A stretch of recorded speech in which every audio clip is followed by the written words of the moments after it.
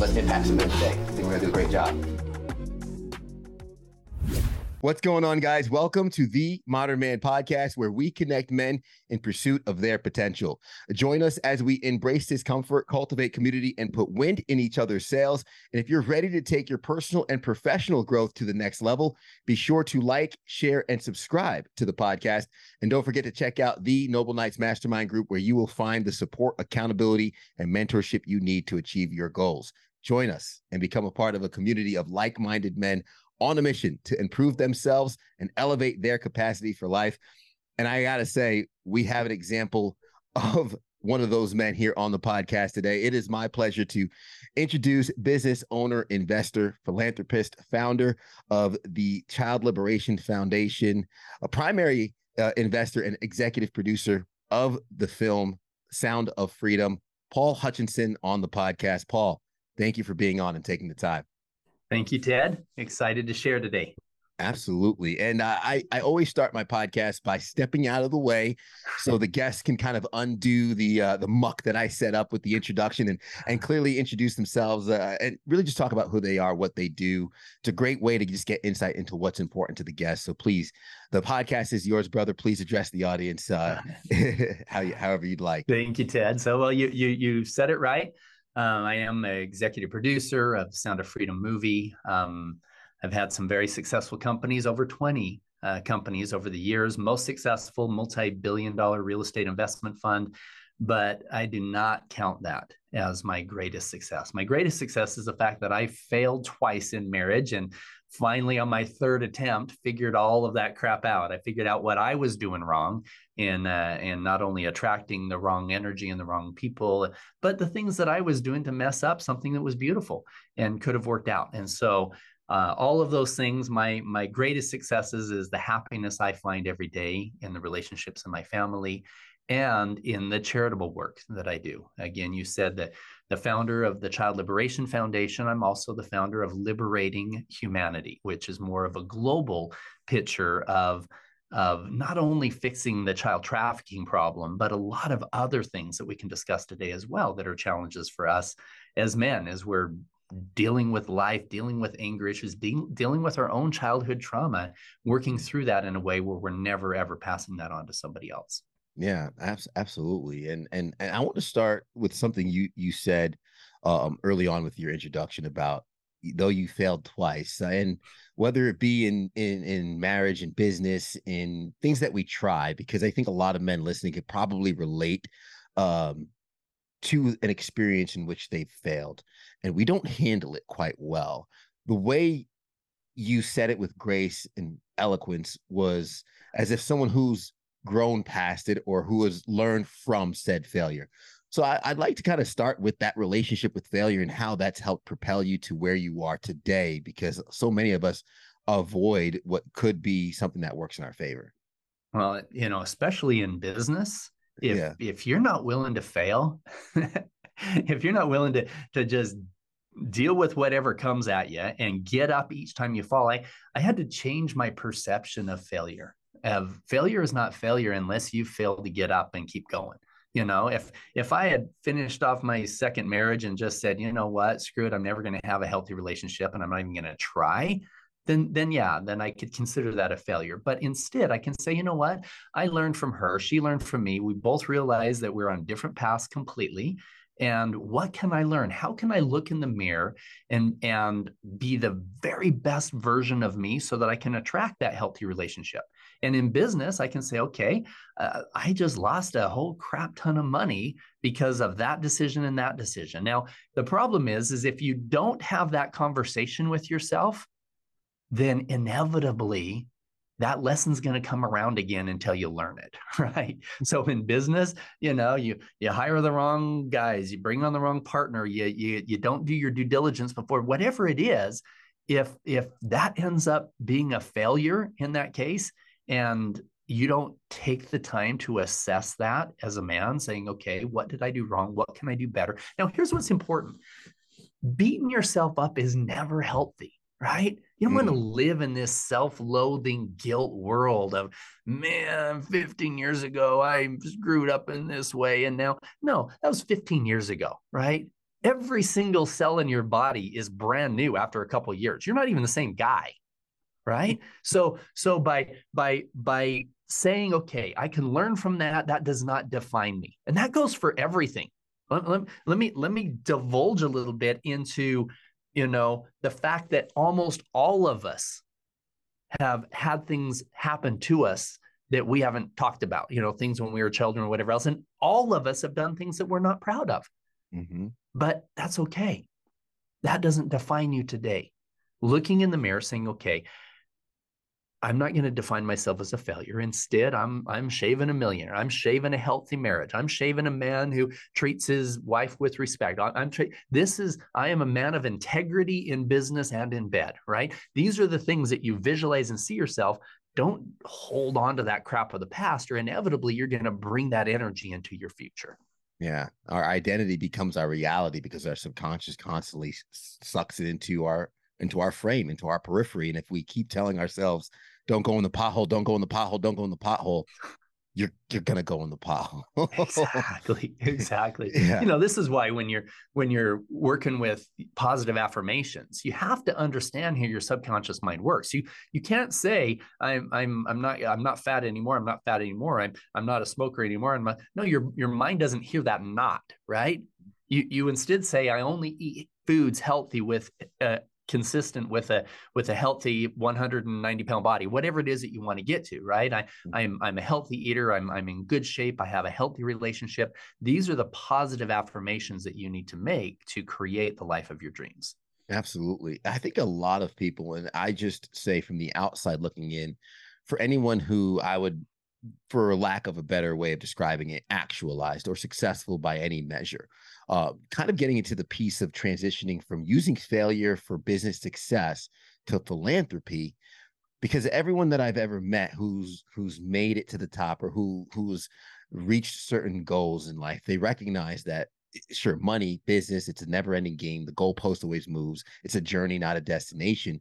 But what gives that fulfillment and that gratification and purpose in life is what one does for others. I'm interested to know that transition for you, where business success became what can I do for others, and where the philanthropy started to come into play. Well, what's interesting about my road is that, and I believe this should be true for everybody. I had a mentor when I was in my early 20s, and he said, Paul, if the average person donates about 2% of their money to charity, he said, make a decision today that your number is going to be 10%, 15, up to 20% of your money and 20% of your time to making a difference in the lives of others, and start today. Now, at the time, I'm earning $2,000 a month, right? 20% of that, now I'm keeping $1,600. That was hard. And I said, can I just wait until I get rich? Is that okay? He goes, no. He said, you're going to get rich because you make the decision now. And you can call it karma. You can call it God. You can call it the universe. You can call it whatever you want to. There's a higher power very interested in us doing good. And it's okay to have a vision board with lots of nice things. I use, for me in my life, I use things like, a nice car, nice house, nice travel, whatever. I use things to motivate myself to do the right thing long enough for me to realize the right reason to be doing it. And the right reason wasn't things. It was making a difference, right? But the amazing thing is that by making a difference when I was setting my goals and starting out, then huge success came. In fact, I found that if I worked really hard at my business goals, I had decent results because I worked my butt off, right? But if I worked really hard and tried to have a powerful, positive impact in the lives of others, then I would have enormous results in my business goals. And very seldom did those results come from my direct effort, right? I would make the phone call. I would do the work really hard in my business goal. But then this philanthropy side, I would focus on that as well. And then, God would just pour out blessings, right? And all of a sudden, huge success over here. And it didn't come from my own effort. And I think that happens because God knows that Paul Hutchinson has a propensity to have an ego.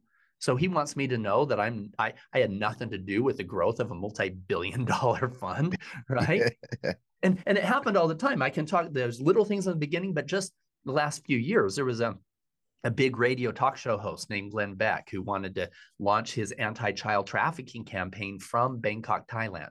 And it was going to cost $100,000 to get him and his whole team and all of this stuff to be able to do it. Now, he had such a huge audience that we knew that we needed to get those people to see firsthand what was going on. It would make a huge impact. But the foundation I was working with at the time, they had a lot of grandmas that were donating $5 a month, and that was kind of sacred money. We didn't want to just dump that. So I decided, you know what? I'll fund that. Myself and my business partner, Don, will fund that trip to Thailand and back. And we did. It was an amazing, got a lot of footage. As the plane touched down in the US, as the wheels touched down and I got cell phone signal, 2 voicemail messages popped up on my phone. One of them was from one of the owners of the founders of the largest hotel chain in the world. And he said, Paul, I've been looking at your numbers and I want to give you another $10 million into your senior housing fund. And the other one was from one of the funds that run the largest gas station chain or one of the largest chains. And they even a bigger number. And their 2 investments, those 2 voicemail messages that happened while I was flying back, my income from those 2 voicemail messages, multiples exceeded what I had just donated. Wow. And so, I tell people I'm not that charitable. I just need help running my companies, and God does a better job. And so I figure it's a good trade-off, Absolutely. Well, I love the make the decision today, because a lot of folks have that mentality like, okay, I need this now, I'll give it when I have. But the reality is, if you're not giving now, you're likely not going to be giving later. And sure, you might change your tone, but that's yet to have been seen. But if you can give now, I think the Bible says, when you give where it hurts, right? You give when it hurts, then you have the abundance for it not to hurt anymore. And it's almost that chicken or the egg that so many people have a hard time making that decision today. Well, and they tell themselves, oh, when I'm rich, I'm going to donate more. Here's the thing that makes me mad, that people that earn over $1 million a year, the average is a lower percentage of their income that they donate to charity than somebody that earns under 100. I'm like, are you kidding me? Really? You've been blessed with this massive amount of abundance, and you can't identify healthy ways to give back and make a powerful, positive impact in the world. In fact, on that note, I remember when I was a kid, I was a teenager, I had this poster on my wall, and it had these Lamborghinis and Ferraris and all this stuff. And I had a quote that said, he who has the most toys wins, right? That was my goal. Well, I have one now that says, he who has a powerful, positive impact in the most lives wins. That's what it's all about. Yeah. How did you land on human trafficking in your philanthropy? How did the foundation and the inception of the Child Liberation Foundation come into play? How did that all come together? Well, when my mentor told me you should start donating 20% of your time and money to charity, I was going all different directions. Okay. There's a guy on the side of the street. He's got a sign. He needs some money, and I give him money and he goes and buys drugs with it. I'm like, oh, okay, I can't control where that's going. Did he make bad decisions to get him there? Do I need to be, philanthropic? I had a hard time with a lot of different charities that were out there, right? How much of it was really going to the cause, et cetera. And so for me, I decided to focus my attention on the truly innocent, on children, on, a 9-year-old child in a position completely outside of any decisions that she made in her life to get her there. Now, that's not judging the guys, kind of, but the guys who are on the side of the street, because I don't know what decisions they made or what bad things that happened to them, right? Mm-hmm. But in this situation, I can be totally assured that a child who's at Primary Children's Hospital that is suffering from cancer, she didn't get that from smoking for 40 years. You know what I mean? Yeah. There was the level of innocence that was there motivated me to focus my philanthropic money and time on children. So I served on a lot of different boards. I raised some money from some different places, a lot of it. And then I was on the Make-A-Wish board of directors for 7 years. I was the incoming chairman for Make-A-Wish in our area. Beautiful organization, granting life-saving wishes. Granting wishes to, and I'm going to say that, life-saving, because these kids had diseases and challenges that were very life-threatening, and giving them that hope was life-saving in a lot of ways. It was super beautiful. But then I got a phone call from our attorney general. And he said, Paul, he said, I know you're very involved in child-related charities. I need to talk to you about something that's super dark. I said, worse than a child dying of cancer? I don't understand what's worse. And he goes, this is the fastest growing criminal enterprise in the world, and good people don't even know that it's happening. I said, okay, what is that, drugs? He goes, no, the fastest growing is human trafficking. He said, and it's now the second most profitable. It surpassed the illegal arms trade. It's soon going to surpass the drug trade. And he said, and I want to talk to you specifically about child trafficking. I said, but people buying and selling kids? I mean, that's even on the radar. I mean, who would do something like that? He said, well, there's a Homeland Security agent who's in Cartagena, Colombia. He's found some children down there. He needs some money and some support for a foundation he's trying to put together. And so he introduced me to this guy. And what impressed me was the fact that there were a bunch of really good men and women, some Navy SEALs, Green Berets who were retired, who were wanting to be a part of this, that had all been brought together. And so I helped to introduce him to some people. And a few weeks later, he called me and he said, Paul, I'm in Cartagena, Colombia. There's not just 20 children. He said, there's more than 50 that we've identified in these trafficking networks here. There's more than 100 children, if you count some of the other cities, that we want to take down at the same time. He said, we believe we can rescue all of these victims on the same day, but I need your help. And I said, well, how much do you need? Thinking I could write a check. And he said, I need you. Can you be in Colombia in 2 days? Now, at the time, I was running a successful real estate investment fund. And I said, so why me? He said, well, he knew more about my background than most people. I had a special set of skills from a previous life that makes me somewhat safe in a dangerous place. But he said, I need somebody that can negotiate a multi-million-dollar real estate transaction with the traffickers. He said, the head trafficker down here has a piece of property he wants to develop into a child brothel sex resort. He needs a few $1 million to build it out. He believes he can make tens of millions of dollars a year from Americans coming down that he can sell these children to. And I'm like, this is super dark, that he can make that much money. Is there that kind of a demand? And I said, so what is my role? He said, well, you come down as you. He said, I need you here in 2 days. He said, you come down and tell them, yeah, I'm willing to invest in your project in this resort, this sex resort, under one condition. We're going to have a party in the next couple of weeks. You bring all your existing inventory, because we needed to figure out how to bring all the children to the same place at the same time so that we could rescue them all. I said, you show up with these kids. I'm going to bring a bunch of my buddies who are into stuff like that. If we're happy, I'll fund your deal. So that's how things got started. And that's the Sound of Freedom movie. We took that rescue and about 8 others. We combined them together. The truth is, there's probably 50 operators that we had to pull together into about 5 characters in that film. But those things really did happen, except for the very end when we're getting shot out and whatever. I was in the jungle there with some guys, and we didn't get shot out, but they were trafficking kids there in the jungle as well. So anyway, that's kind of a broad history. The thing that changed my life, though, Ted, was this.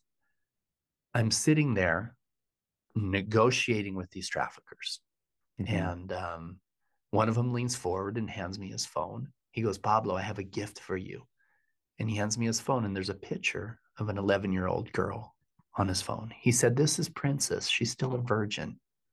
We just took delivery of some. And I thought, if we can get these kids out before they're ever raped the first time, that would be a miracle.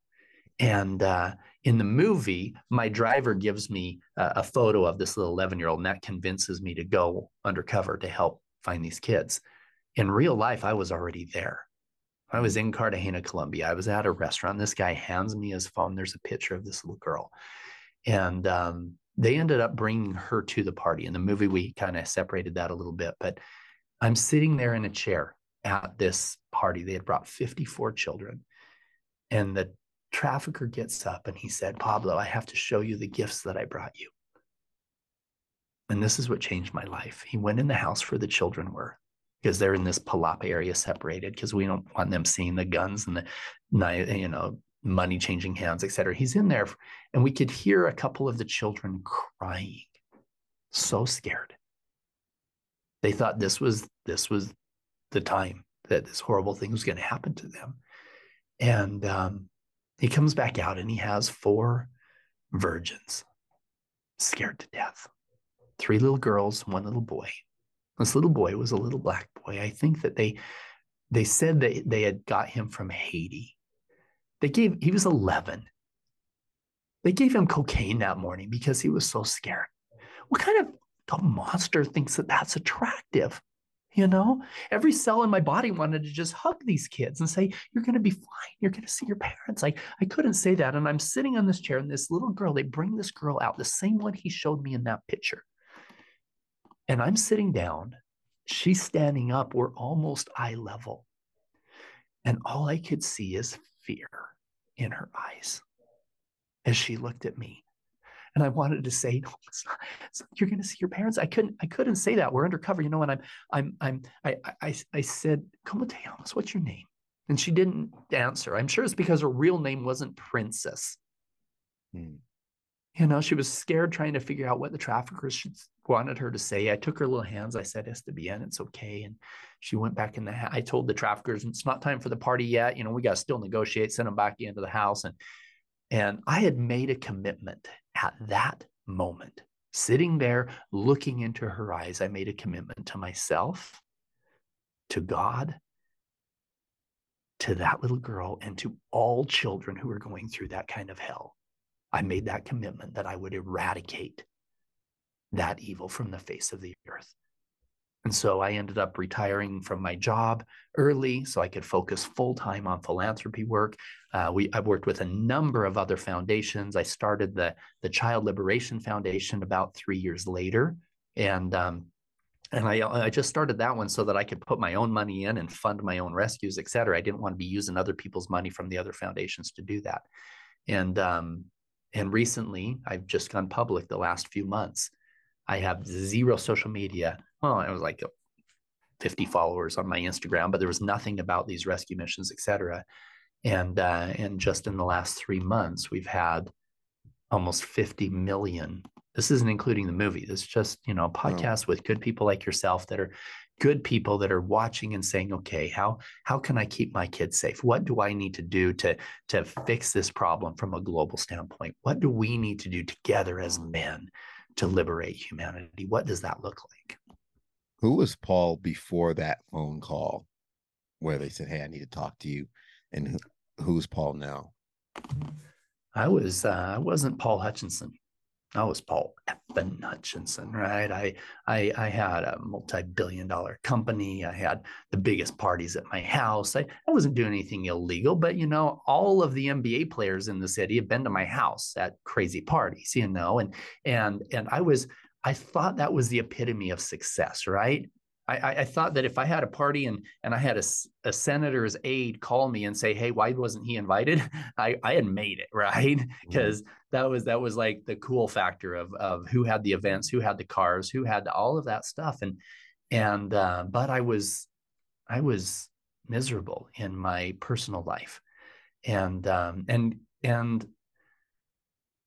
I was doing a lot of philanthropy, but I was living in this bubble.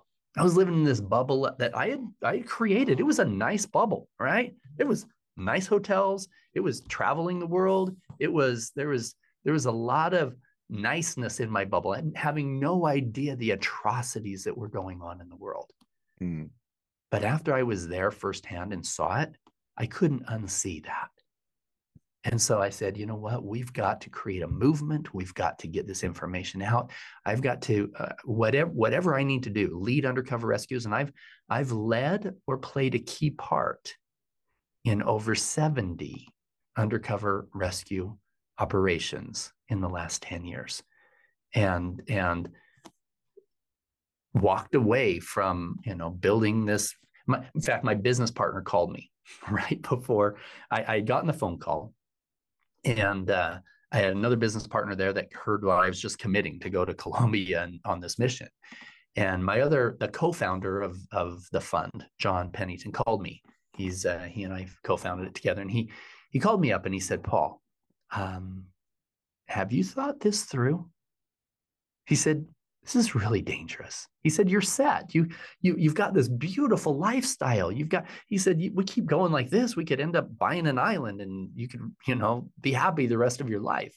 Mm-hmm. And I said, John, would I really be happy if I bought an island, if I bought a jet, if I bought a yacht, I said, if I was doing something else dangerous, if I was climbing Everest tomorrow, you and I would have the same conversation. He said, yeah, we probably would.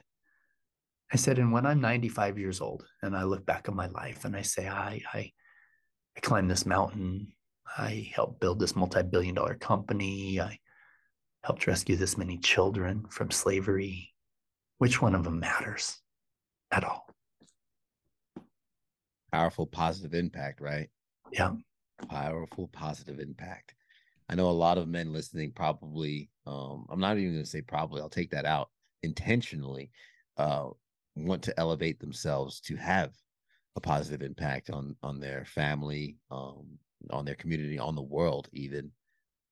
How can our average listener, maybe we're not extremely successful, we could do our 10-20%, but still working on scaling our business, still taking care of a family, how can the man still elevating himself help pour in and really continue to push forward and be a positive light in the community? How can us as men fight this fight without being on the front lines? Absolutely. Here's what's beautiful. The worst thing that somebody could do after going and watching Sound of Freedom is to go want to be a Rambo. Let's go down to Colombia and go rescue some kids. You're going to get shot and you'll probably get arrested, right? Disclaimer, I think you trained with CIA, the SEALs, and the 70 operations were in like 15 countries, right? Yeah. That's not the answer. The answer is go home, hug your kids, and look in the mirror. So let me go down those two roads. Number one, with your kids, the things that were depicted in the movie really do happen, but it's a rarity. The number of children that are in trafficking that normally doesn't come from a healthy family where somebody takes one of the kids, puts them in a container ship, takes them to another country. That doesn't happen very often. What does happen is the kids that are taken are from broken families. They're from a broken foster care program. They're from runaways. They're from, other challenges in the family itself. But in addition to the ones who are physically taken somewhere, there's a huge percentage of children who are trafficked, who sleep in their own beds at night. Okay. And not just trafficked, ones who are abused. Literally, 1 in every 4 women that you know have been a victim of sexual violence as a child. Wow. As a child. Now, for men, it's a little bit less. It's 1 in every 5 at some time in their life. About 20% at some time in their life have been a victim of sexual violence. However, the majority of them, it happened under 18 years old. In fact, 1/4 of them, it was under 10 years old in their own homes. Meaning, you walk out in your front porch, you look left, you look right. Chances are there's a few of those homes that are a dangerous place for children. So having a relationship with your kids where they can very comfortably come to you and say, hey, Dad, I feel uncomfortable when you make me hug Uncle Harry, or I feel uncomfortable when I go to this friend's house because her brother touches me like this, or our babysitter is showing us pornography and says that we should trust her more than you. These are grooming signs, and we need to have a healthy relationship with our kids where they can come to you comfortably and say, these things are not right. That's so important. Now, the other thing as men that is more important than anything is this.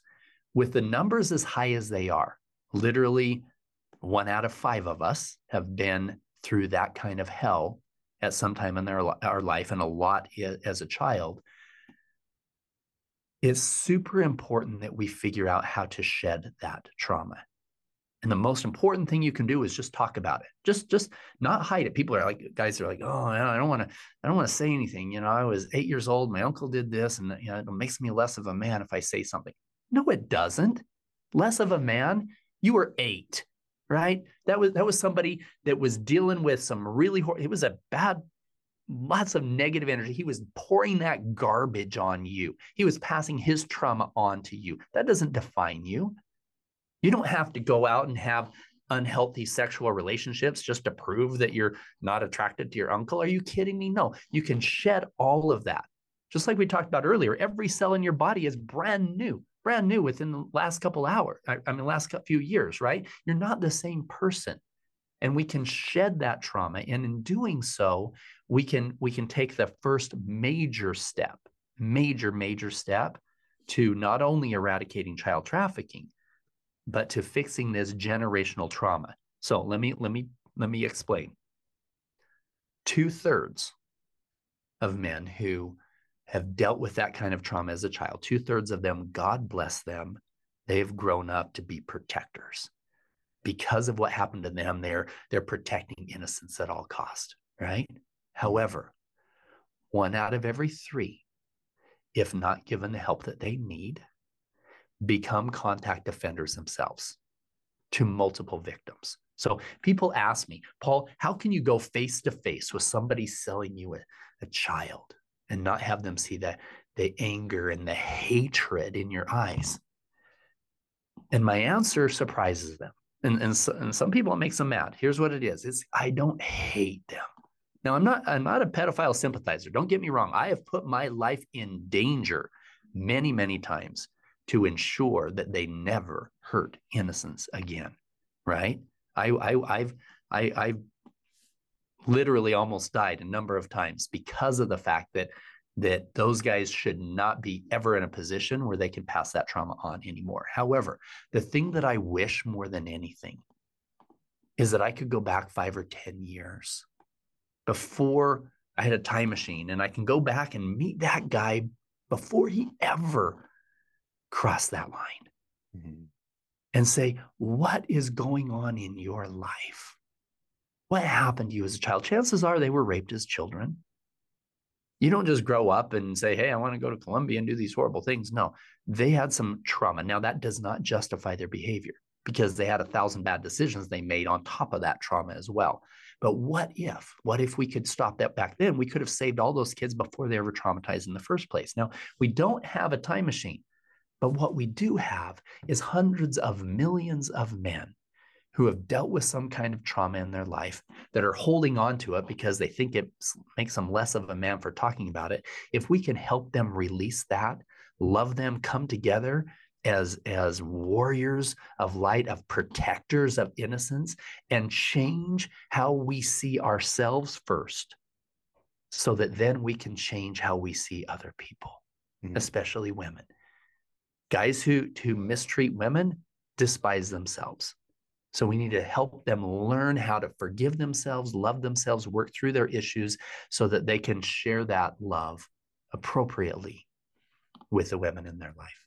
I always say it starts with the work we do within ourselves that helps us show up for other people, kind of like putting our oxygen mask on first in the plane. We need to heal ourselves, take care of ourselves. You can't heal what you don't reveal, which is why doing this work is so important. And seeking that professional help is important, especially if you need it. And there is no shame in that.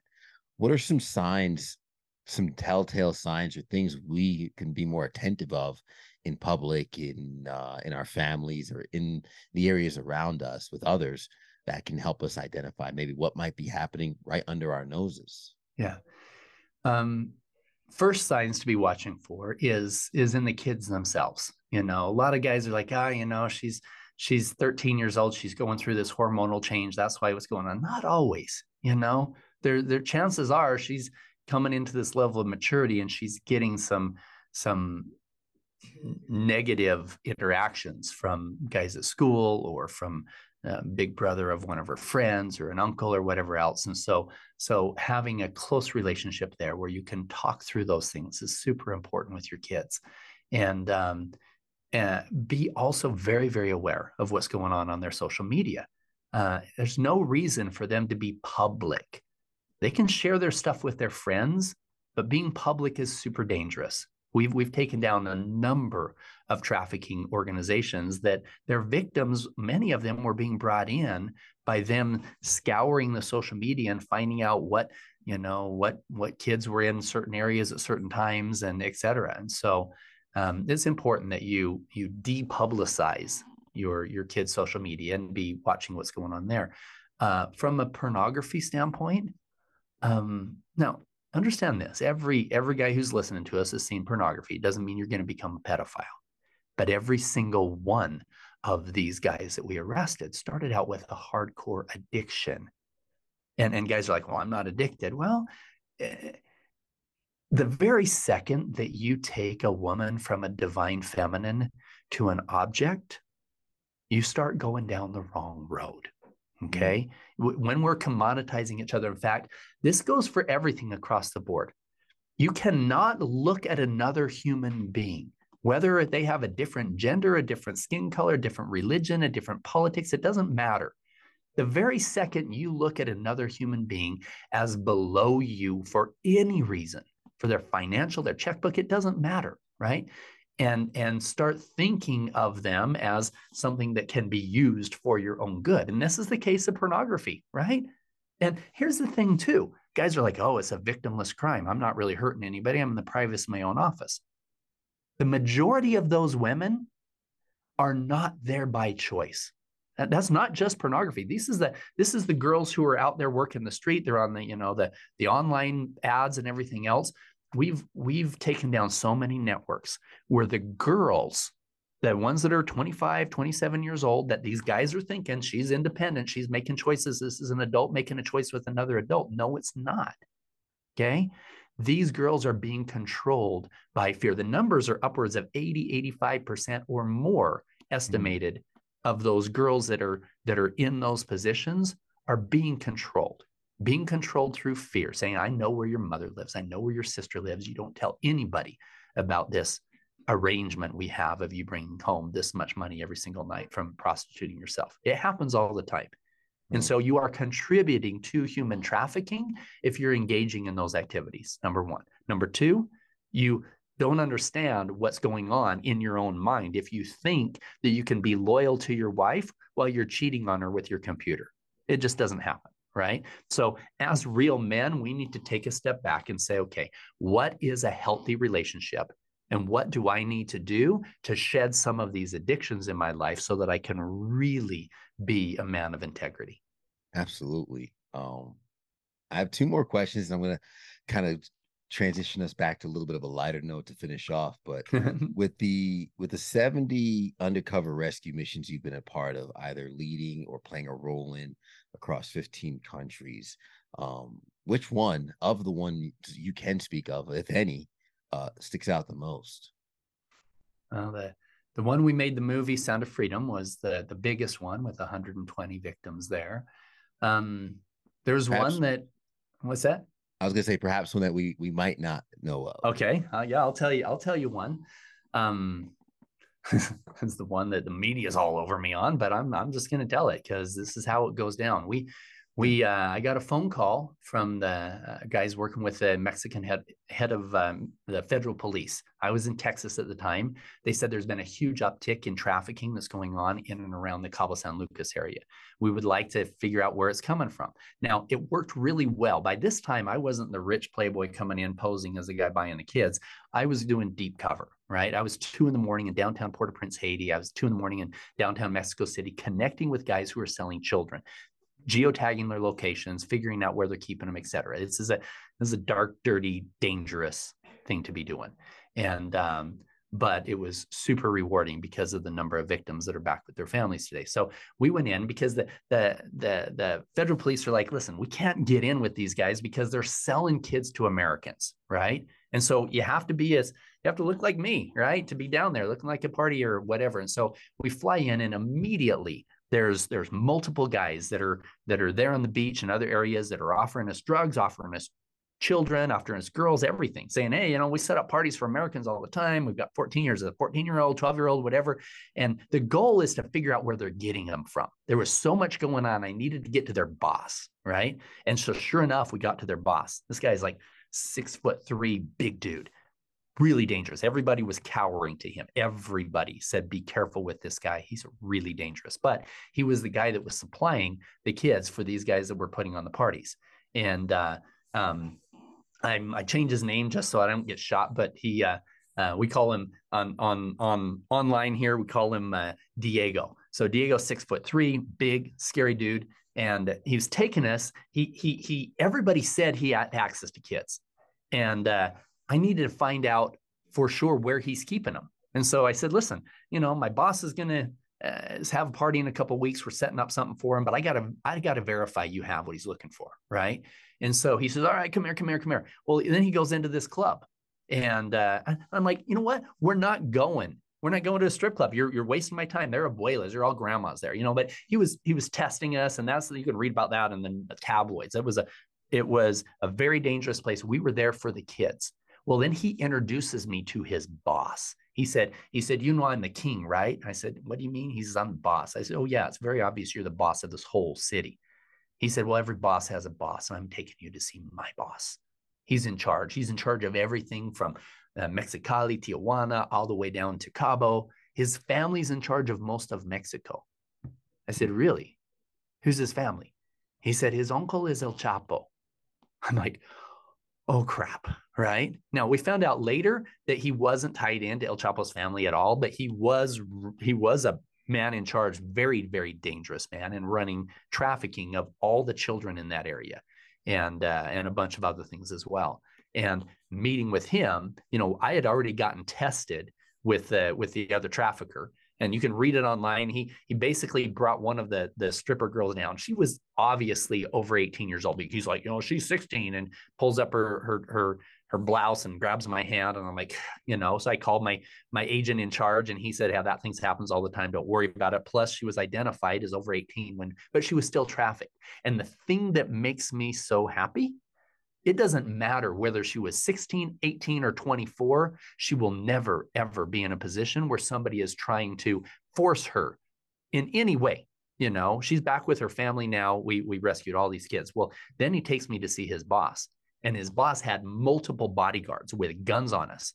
And he has me pull out my phone before we even go through a lot of stuff. And he goes, show me your phone. He pulls out my phone, and he said, now give me your phone number. And I had my undercover number memorized, and it was on my card. And as soon as his number rang through on my phone, he smiled, knowing that, you know, I had all of my undercover stuff set up, but we would have gotten shot right there. And then he ends up showing us some other kids, brings 23 children to this party, the rescue. So, you know, there's a lot. That's 2 hours and 5 minutes there.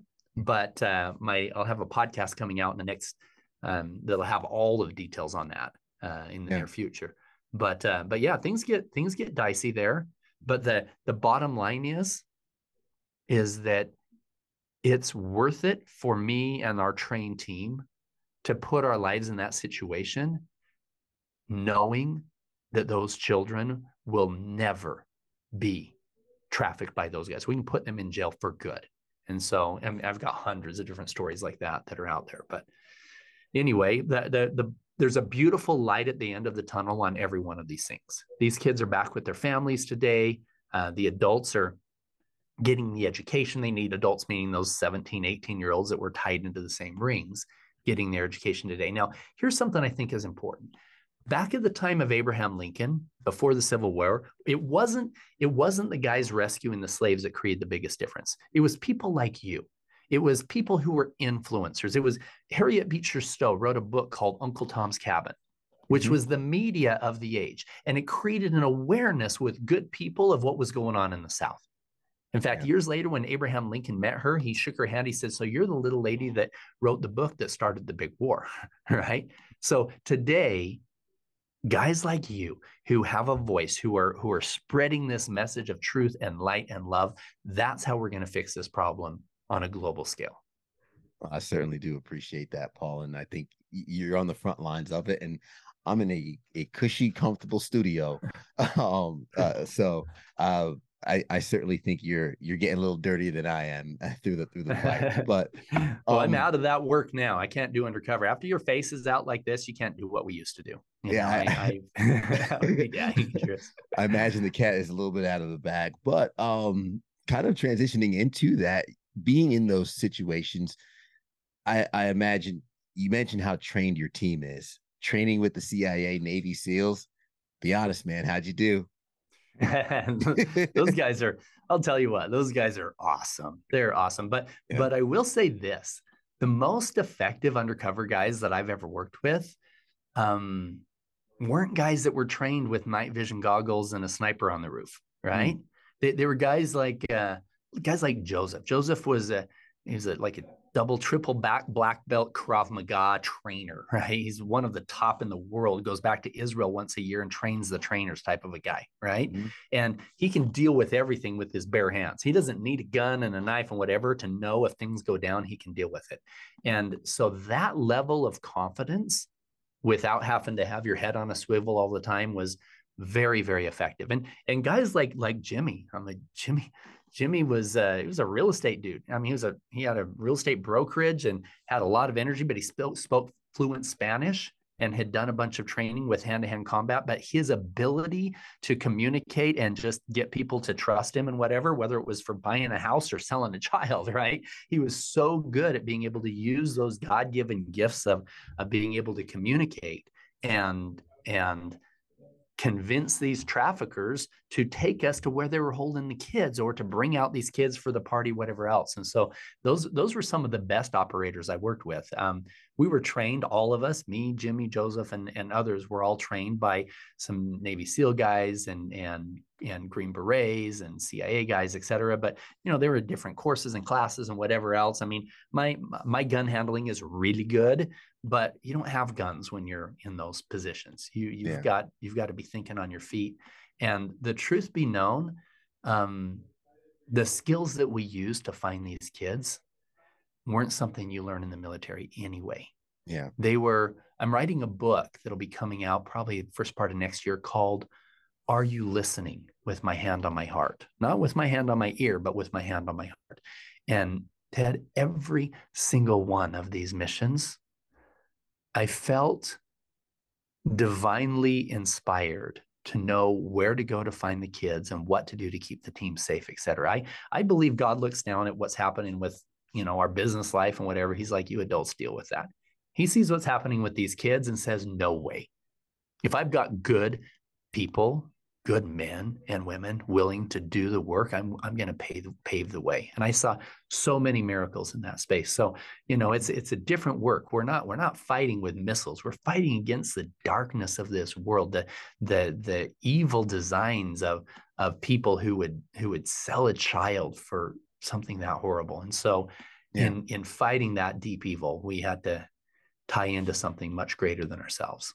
Absolutely. And I appreciate you highlighting, because we could hear a lot about some of the evils that's being done, but also highlighting the good men who are using the training, the gifts of what they have to fight that evil, because we know the quote, in order for evil to thrive, it requires good men to do nothing. And that is a call for the good men listening to step up and step forward. And you kind of alluded to it briefly earlier, and I just wanted to, coming to the end of the podcast, give you an opportunity to address a full on. You mentioned some media, maybe some flack coming back for whatever's being said. Wanted to give you an opportunity to address that directly in your own words with what your thoughts, rebuttals are to that. Well, I will say this. So there's been a lot of pushback with the Sound of Freedom movie right from the beginning. You have to understand where it's coming from. This is media that didn't want this message to come out. So that's number one. Number two, it's important to understand that the first 5 years of my work was with a former organization and a Homeland Security agent who Jim Caviezel plays in the movie. I made a hard separation with Operation Underground Railroad with Tim Ballard. I separated 5 years ago for some reasons that you're seeing now that's coming out in the media, and some other personal reasons as well. And so I'm not throwing anybody under the bus, but I chose to take a very different road in moving forward. Now, before I did that separation, we had, I touched on the one story, and the only thing, the media that's coming out right now on me, and this is crap, it is what it is. It said, producer of Sound of Freedom movie touches the breast of a victim while undercover. Okay. So back up to that story that I was saying earlier. I'm standing there next to this 6'3" guy who everybody cowered to. He takes us to the strip club, and I'm like, you know what? I'm sorry, we're not going in there. That's not what my boss is looking for. Whatever. I knew that these girls, in order to even get a job there, they were identified with their, and that federal police would shut them down if they were employing minors, right? So I already knew there weren't any minors there. But whatever. I'm placating this guy, gaining his trust, because I need him to take me to where the kids really are, right? And the manager brings down this girl. I'm married to a Latina. My wife is 47 years old and looks the same age as this girl he brought down, right? And he's like, she's 16. I'm like, no, bullshit, right? But whatever. So she's standing there in front of me. The manager pulls up her blouse. The trafficker grabs my hand, and I'm like, okay, if I pulled it away, our lives would have been in danger, and we would have lost those 23 kids. So yeah, I touched her boob and said, yep, that's what my boss is looking for. Now, this was the first time that ever happened. The only time that ever happened where the trafficker did that. So immediately I called the former CIA guy who was running operations, and I told him the whole report. He wrote down the details of everything that I said. And he said, Paul, you're good. You're good. You got full authority from the federal police in Mexico. And, and later when we did the rescue, we found out she wasn't even a minor anyway, but I told him this guy said that she was. How do I handle it? Whatever. So unfortunately, when the media was subpoenaed, trying to get all of the records from that foundation, Operation Underground Railroad, on so they could get more information on Tim and the things he was doing, which I didn't agree with. That's why I left. As part of that download of stuff, they get this report of me calling in concerned that one of the undercover rescue missions, the trafficker did this. So I think the average person looks at that and says, whatever, this dude was undercover. There was 23 kids that were rescued from that mission. So I'm not worried about it at all. But unfortunately, you've got Yahoo and Bing and everybody picking up the story from Vice that says producer of Sound of Freedom movie gropes a victim. Okay, whatever. Yeah. Say what you want. No, I certainly can understand, which is why I wanted to give you that opportunity to clear it up for any of our listeners, anyone who might be familiar with the story, hear it from the source, right? Which is one of the opportunities I wanted to give you. And I also want to make sure to give our audience an opportunity to follow you, connect with you, and provide more wind in your sails for the mission that you're doing. Thank you for taking the time to be on the show. And please, what are the links where folks can find you and connect? Yeah, I would love that. Thank you. So you can find me all over social media. Just type in liberating with an ING, liberating humanity on social media. You just put a dot between liberating.humanity and you'll pull me up. Or you can just go to www.liberatinghumanity.com. There will be a lot of great information for you there, links to different podcasts, including this one when it comes out. It'll be places that you can participate with us on healing retreats and events and things like that, especially for men, for us all to come together and say, okay, how can we work through our stuff together, hold each other accountable and work through this. Or you can go to find the Child Liberation Foundation. You can just go to liberatechildren.org, Now, that's not the ING like the others. The others are Liberating Humanity, but liberatechildren.org, and you can get involved, donate $1 a month, $5, and donate $5,000 a month and figure out how to help kids. And if you want to get really involved with some stuff, then reach out to us on there. I'd love to work with you.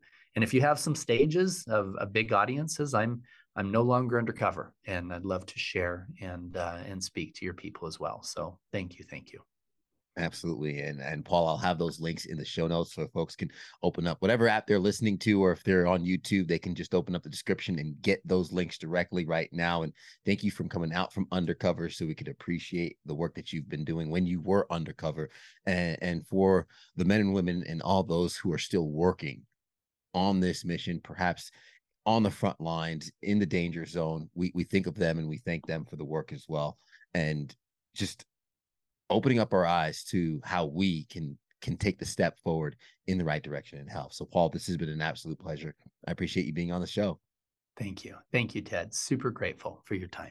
Yeah, my pleasure. I'm going to quickly recap some of the gems you left along the way, just for anybody who might be in the car driving or working out while listening. And I appreciate you making it all the way to the end. I know this was a longer one, but it's because it was just so important. And if you're not willing to fail, you're not going to get the success that you hope for. We start with how we can learn how to fail and what we can learn from failure and advance ourselves to a realm in which we can pour into others. And here's the interesting thing. Paul said, make the decision today. Don't wait until your failure leads you to success to pour into the world and into the community. You can make that choice today and do it percentage wise, not dollar wise. 10% of 100,000 might not sound like a lot, but 10% of 1,000,000, when you become that person, your giving grows as well. Have you thought this through? Imagine getting a phone call that changes your life. Imagine getting a phone call where you're on the sidelines to getting in the game. What decision will you make? Paul decided to put the helmet on and get in the game and play. Even so, with a business partner saying, have you thought this through? For many of us, the things that we will regret on our deathbed aren't what we stick to in the safe route. It's those risks that we take in life. So I urge you, responsibly, of course, don't casually travel through life to safely arrive at death. Shed your trauma. Go through healing that needs to be done. Hug your children, because the greatest thing you can do to fight human trafficking and child trafficking is creating a safe home for you, your family, the kids in your house, in your family, and being aware of what's going on around you, and no reason for your kids to have a public social media platform.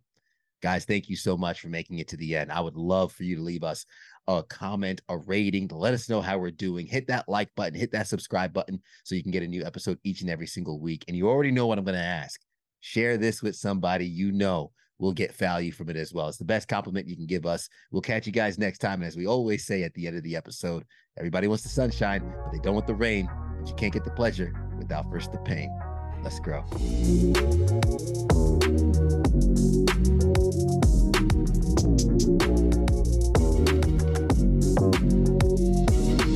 Let's impact some men today. I think we're going to do a great job.